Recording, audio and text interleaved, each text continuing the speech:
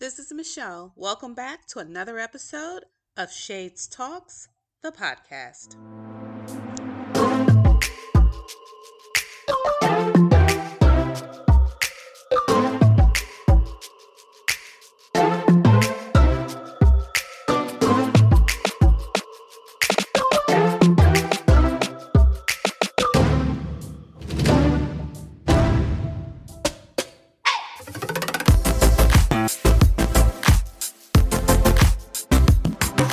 Happy February. We are back for another episode of Shades Talks, the podcast. We're actually on location today. I am Michelle. I'm China. Hi, I'm Emily. This is Lashana.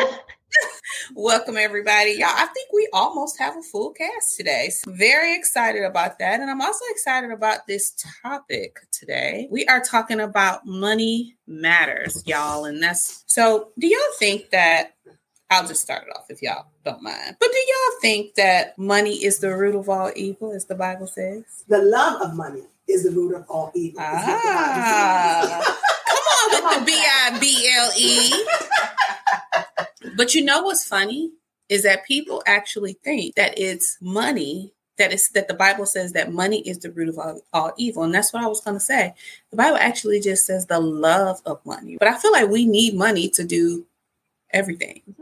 Even kingdom business. Money makes the world go round. Mm. I don't think we are in BIG money where I don't have more money. I don't have that much money to have any problems. So I don't know. I don't think I'm there yet where I can't support another family. Nobody's asking me to do that. So I don't think I'm there yet. Multi-millionaire status. I just got regular old money and ain't nobody worried about it. I think that regular old money, whatever kind of money you have, I believe, and this may be me and a conspiracy theory, is that we were conditioned to believe that.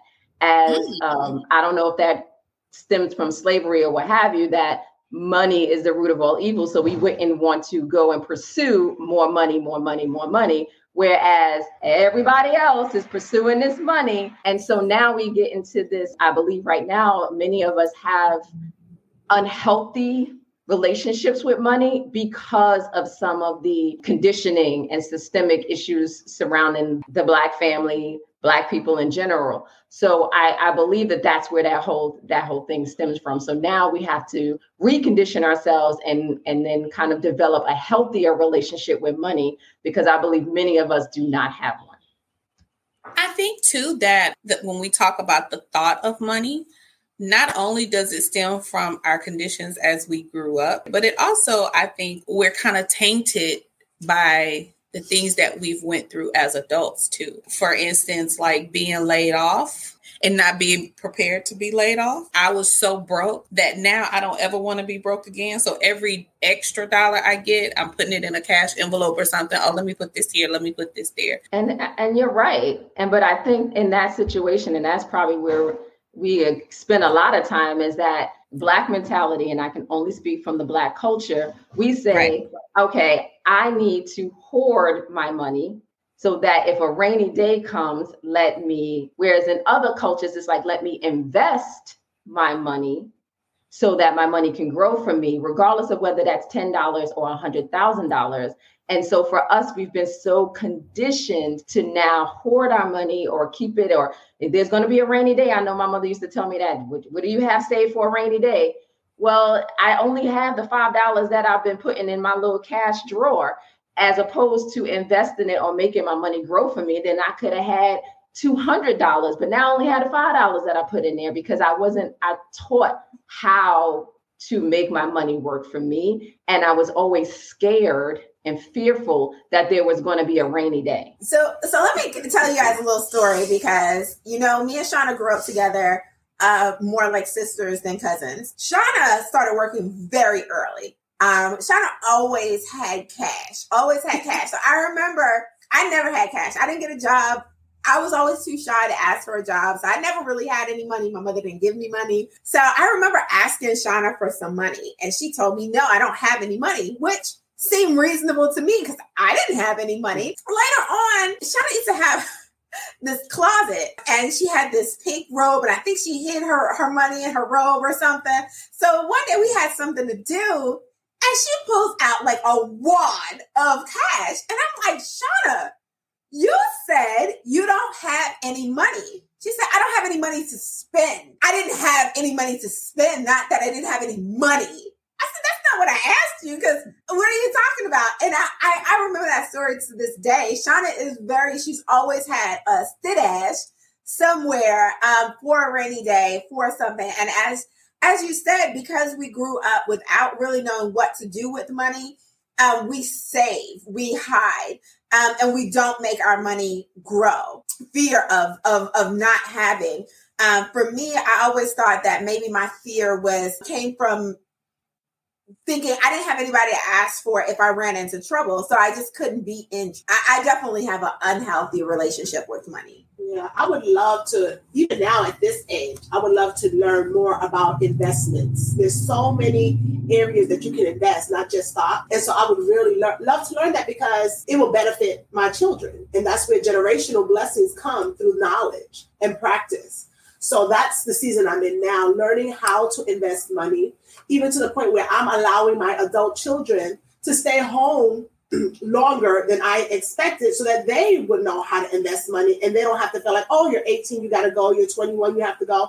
You have a safe haven here, so that you are establishing a foundation, a strong financial foundation, so you don't ever have to come back. So I feel like it is imperative for us to learn that, so that we can then carry that on to our children and grandchildren. I think that investing, though, is funny, because that's actually one of the topics I wanted to discuss.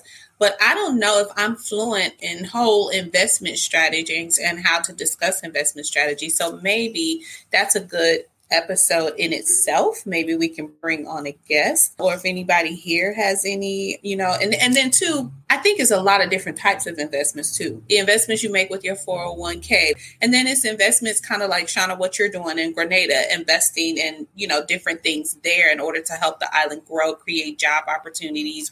And then it's that investment. Some people, honey, they be investing in Chanel bags. I don't know, but there's lots of different types of investment. It would be so awesome to have someone who invests in Chanel bags, somebody who invests in stocks, somebody who invests in properties, to hear their different perspectives as to why.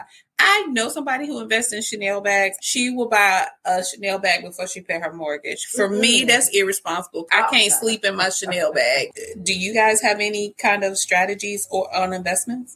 I mean, I can only speak for myself, but Sheba, I know you be what is it called? Undercover investing over there. So yes, please share your strategy. I do, but I don't. I'm not knowledgeable at all with that. Mainly, we have another third party that kind of just guides us. Basically, they just tell us the dollar amount. They'll tell you the return, how much you can actually make. Is it something that is profitable? We may take a hit, we may profit from it, but I really don't know. I just have to just listen. We have a little bit of money. We're not rich. We're not millionaires by no means. But at the same time, like, how can we turn this 10,000 or 20,000 into maybe like 40 or 50,000? We're still learning. But isn't that smart though? If you don't know, you go to somebody who does know. Yeah, at least somebody you trust. Yeah, ours is actually a family member, and right now we're actually just on a temporary hold to kind of see, hey, what's going to be next. Mm-hmm. So, but I really don't know. I'm just listening and learning. Well, the thing about it is this. I actually met with my financial advisor this week, and I had given him some money, I want to say 2 or 3 years ago. It lost a lot of money. And I didn't worry about it, because when I gave it to him, I was like, well, I just was giving him extra money. And it went backwards. And it's 2 years later, and it's just now almost to what I gave. He set up this meeting, and he's like, okay, we need to have our little, so he starts going in, and he's like, well, the stocks that I had you pick, they've gone up 30%. And he's telling me all this good stuff. Now, mind you, I'm still not back to my original damn number. It's 2 years later. And I couldn't believe that he got on the phone with me, telling me some shit about how it had gone up 30 damn %.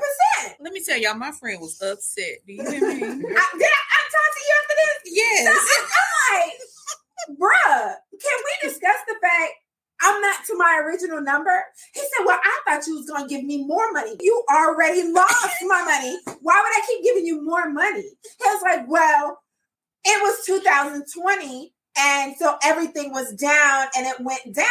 So why would I continue to give you money? Mm-hmm. I'm like, I had money just sitting in a savings account, a high yield savings account, and I made a couple $1,000s off of that per year. This money went backwards. And so he's like, well, that's because you didn't participate. But you know what, though, side note, I don't really think he displayed a good customer service ethic. You're supposed to make me trust you. So I don't know all the details, but what I told China was, here in Georgia, customer service is a lost art. That's number one. Number two, I feel like if you're my investor, is it not his responsibility to make decisions if he doesn't see my money that I give you growing?